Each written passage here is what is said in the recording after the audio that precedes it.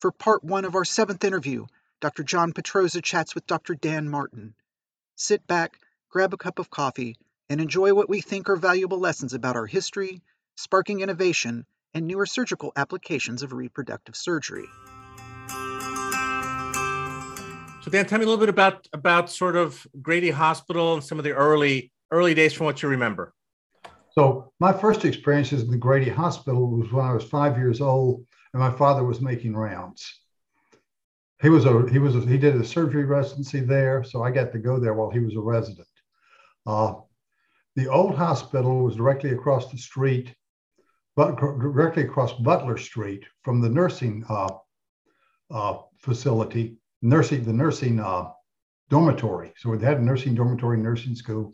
And Grady's in the 1970s or 80s, it was where the medical school parking lot was then, because that hospital was torn down about 1954 or so. But I knew the underground area down in there as well as anybody, because that's where I went through as a 5-year-old. Going there when I was a junior medical student was just a wonderful thing, because it was a wonderful place for training, for education, in terms of just hands-on education.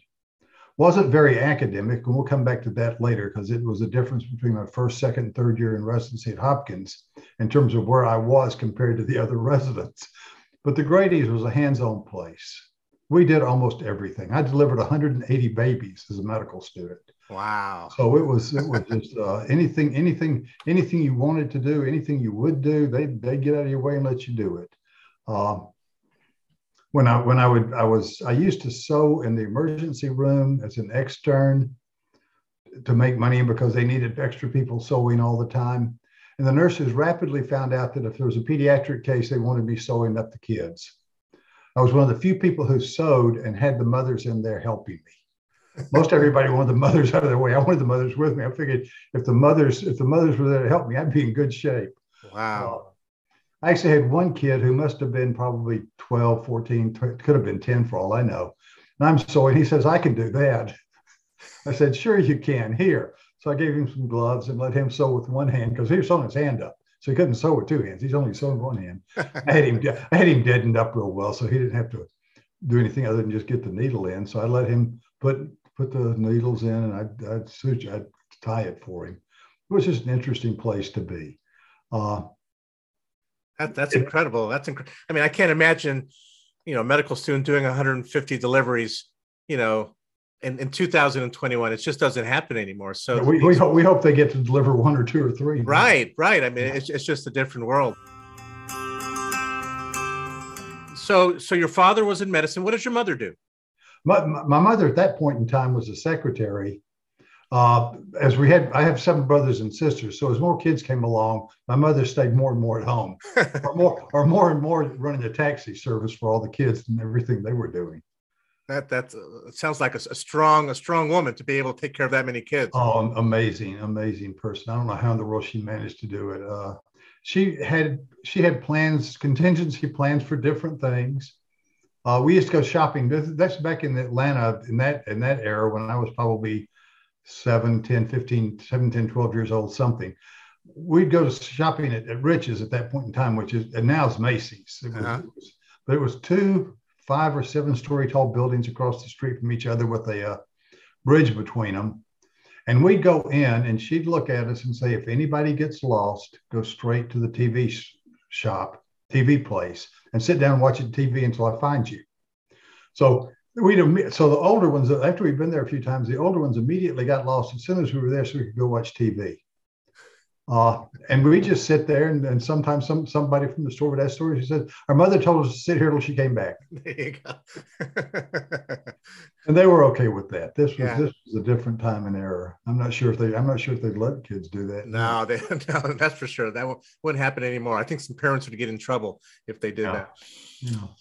So is part of the reason you went into medicine because of your father and the fact that you had that? Oh, yeah, we had my grandmother had it in her mind that all of us were going to be surgeons.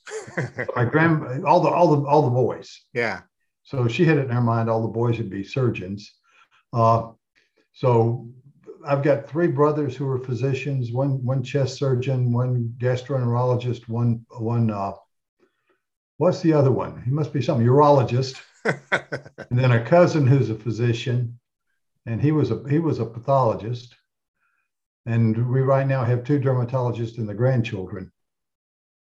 So that pathologist brother must have gotten teased because pathologists don't like surgery. No, he had boards in internal medicine, pathology, had a law degree and a business degree. People he did pretty much whatever he wanted to do and didn't do any certain, he did what he wanted. He was smart enough to do whatever he wanted to do. So we just stayed out of his way. Yeah. So one of the cool things I learned about you going through your history, and I think why it struck a chord with me is that my kids, I have one more left in college, and she's a senior, but they're all student athletes. They're all big time swimmers, and I was fascinated with the fact that you played soccer at Emory. That's why I asked you for that picture of when you played soccer, because I don't think people realize how tough it is to be a student athlete, number one, right? You got to play your sport and you got to also do your schooling. But that it takes a certain type of person to be a student athlete. Do you have any fond recollections of that time when you were playing soccer? Well, mine was a little different. This is Division II. Yep, it's all right. Still non-scholarship Division II. Yeah. So the coaches hoped everybody would show up for practice. So maybe it is a little bit different. So I had redshirt opportunities at both Georgia and Georgia Tech, and decided not to do those for the exact reason that you talked about. And that was, I didn't want to go be a 5-year athlete, being more ready for athletics than for getting ready for medical school, because my purpose was to go to medical school by that point in time.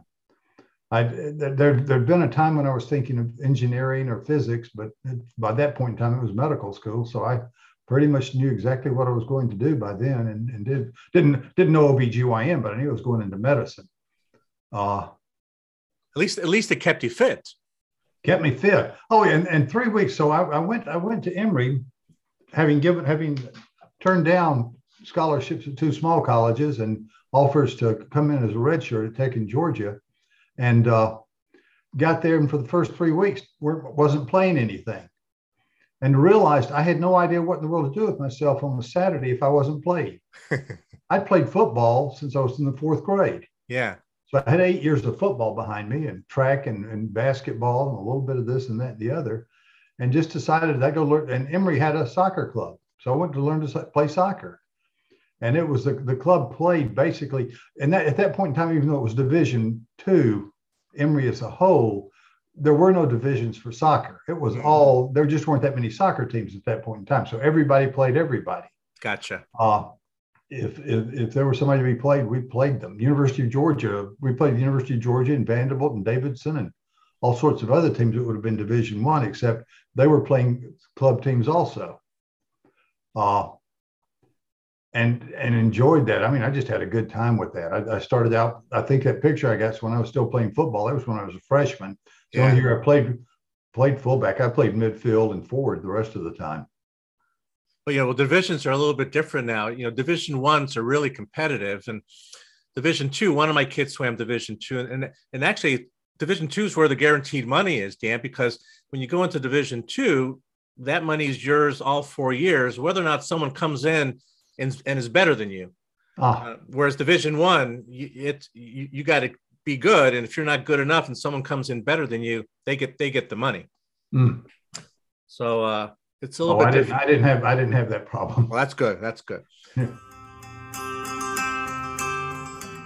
You're very unique in the fact that you've worked with some of the really great IVF doctors in this country, and you've worked with some of the great reproductive surgeons, not only in this country, but in other places as well. I mean, just looking at one of the photos you sent me where you're there with the Joneses and John Rock and some of these, superstars in IVF and surgery. And then another picture where you're there with Jacques Donnet and, some of the great reproductive surgeons at the time.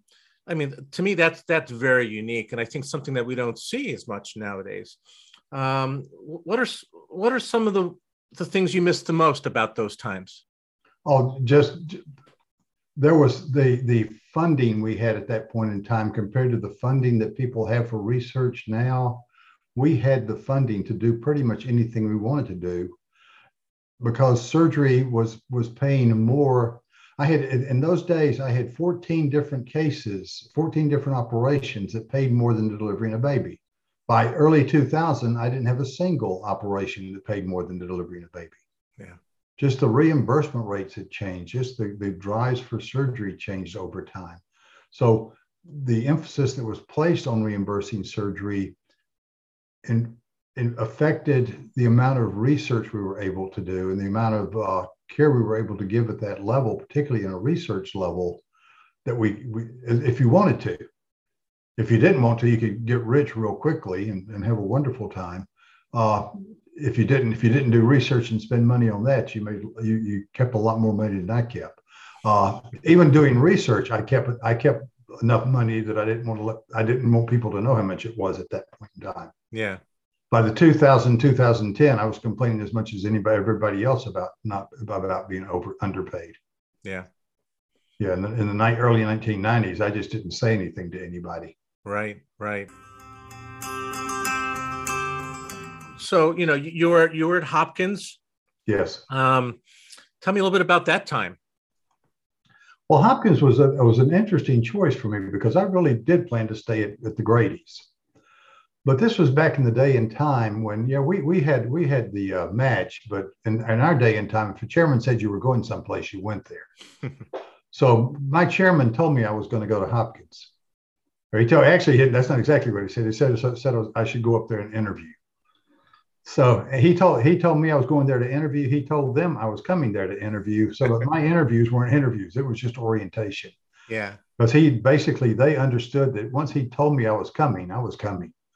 When I got there, remember the Grady's was really clinically, my class, and we knew this kind of stuff. My class, I think, was something like on the clinical parts of national boards, I think we were number 1 or 2 in the United States on the clinical part, and in the lower 50th percentile in basic sciences.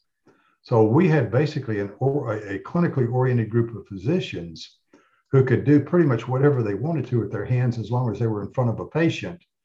But on test, in basic sciences, we didn't do that well. What that means when I went to Hopkins was they put me in the emergency room and in the delivery suite in my first 2 rotations, because we had 2 people there who were from the Grady's at that point in time, and they both knew that I could handle the emergency room and delivery suite, and that would give them time to tune up the people who come out of some of the more academic hospitals where people hadn't seen a lot of hands-on experience. So my first year, I'm at the top of the heap because I know more clinically how to handle myself as an intern than almost anyone else in my internship class, except for 1 or 2 who'd done surgery residencies before they came in. Yeah. So we had a few like that. By the second year, they learned everything I'd learned at the Grady's, and all of a sudden, that background knowledge that people from other programs had in basic sciences showed up, and all of a sudden went from being one of the more productive people to one of the less productive people. By the third year, we'd all caught up with each other because most of us who were that program were not going to let anybody get too far ahead of us for too long. Yeah. So at Hopkins, this was at the time when, a lot of, IVF was starting to. Was it being thought at that time, or was it still preceding that a little bit? So while we were there, Steptoe and Edwards used to come visit. Okay. And they would come visit to talk to the Joneses, and they talked to the endocrine division about what was going on in their plans for in vitro fertilization. We were listening to this before it was done. We got to listen to a lot of the early in vitro fertilization failures. I think Steptoe had something like 103 or 105 failures before he finally had a success. So we got to hear about all of those and understood exactly how hard this was going to be to make it work. So So in the reproductive unit at that time, it was the Joneses, you, who else was part of that group? Ann Wentz was there, and John Tyson. Gotcha. And Katayama. Okay. And at that time, since there wasn't a lot of IVF going on, what was the practice like of REI at that point? It mostly had to do with ovulation induction, trying to determine what FSH level, what type FSH could we do, pure FSH inductions? Did we always have to have FSH and LH? What were the morphologic changes that were going on? How did cells respond? A lot on polycystic ovarian disease, a lot on ovulation induction. Mm-hmm. And Georgiana Jones was doing her work on luteal phase defects. And gotcha. I think had they not gone to Virginia when they went, I think she had some things on luteal phase defects that would have found it coming before Carmina and Ricardo Aziz did, to show the androgen aspects of all of that in terms of how much androgens could affect luteal phase defects. So at that point, what was your role within the division? Were you the surgeon? No, I was the educator. You were the educator. I had two different positions. I was a divisional director of medical education for the medical students and the residents, and I was also a fellow who just went to the clinics with everybody. And then you were at Hopkins for how many years? 5.5 years. And then after those 5.5 years? So right at the beginning in the middle of the 5th year, Ann Wentz went to the University of Tennessee. Okay. So she became the divisional director at the University of Tennessee. And Brian Cohen, who had done the first successful tubal transplants in South Africa. Remember that Christian Bernard did the first heart transplant at Cape Town, and Brian Cohen was in the same hospital center. Okay. And they were trying to transplant everything in that center. Okay. And Brian was the gynecologist who did the tubal transplants. So Brian had done tubal transplants by 1971, 72, or excuse me, by 74, and had come to University of Tennessee to be with Ann Wentz. And Ann called me up and said asked if I wanted to come down and join her and Brian Cohen. And this was back when microsurgery is just beginning. Howard Jones always believed that he could do everything with loupes and didn't need a microscope. And from everything I was reading, I needed a microscope. So the chance to go and be with Brian Cohen and with microsurgery down there was just a bonus for me. Plus they needed people who could train laparoscopy. I'd been part of the international education program for laparoscopic procedures, particularly tubal ligations. At the time I was a fellow also. So I was at that JPIGO program. I was one of the administrators for that in terms of getting people in and out of different countries to do education. So now you're in Tennessee and you're educating, you're operating a little bit more, I'm guessing, really starting to pick up your surgical volume? Basically, I had a surgical volume that was enough that I made a lot of money for the department. I was one of the cash cows. Gotcha. I'm doing that much surgery there. Right. And so you started to see a lot of changes, I'm guessing, in the world of laparoscopic surgery. What were some of those pivotal things that you saw at that time that really was starting to change how laparoscopy was being done? The bigger changes in laparoscopy. So I was at UT probably a year or two before I was at UT a year or two before the major changes in laparoscopy start happening. So that would have been 77. Okay. Kurt Sims starts publishing and presenting at meetings about 77, 78. And by 79, Sims in Germany and the group in Clermont-Ferrand with Maurice Bruja and Michel Canis was one of his fellows. And also the group in Jerusalem were all, with Yonah Tadir, were beginning to do major procedures. The groups in France and Israel were all using lasers Kurt Sim was using his endothermal device, which was one of the few real cautery units that was ever used. And there was just ongoing development of what we were going to do. So the things in Germany started off being excision of endometriomas, and with lasers, it was vaporization of endometriosis. By the late 80s, 81, by the late 80s, Kurt Sims had already published that vaporization and coagulation were not going to be effective for nodules because they were too deep. And coagulation wouldn't be effective because it was you couldn't get it past 2 to 3 millimeters effectively. And laser, because once you got past 1 or 2 or 3 millimeters, it was almost like operating in no man's land. You didn't know exactly how much further you should go. And very few people thought that they could judge distance accurately past about 1 or 2 millimeters with the laser. So if you were going to go deeper than that, you had to at least excise, you had to know excision to get down past the general base of it. And all that becomes really apparent by 1981. And Sim and Bruja both came to the United States in 1981 and discussed that. Sim was at the AEGO meeting in Phoenix, and Bruja was at one of Joe Bellina's meetings in New Orleans. And they both had almost the same story, except 2 different approaches on how to do it. Right. And that was to really get this done, we're going to have to get back behind, for large nodules, we're going to have to get back behind it. So it was easy for me. And by that point, since we're doing lasers in college, I had college degrees in physics, but more important, our department did two major things. One was ran the part of Oak Ridge, and the other one would help with communication satellites.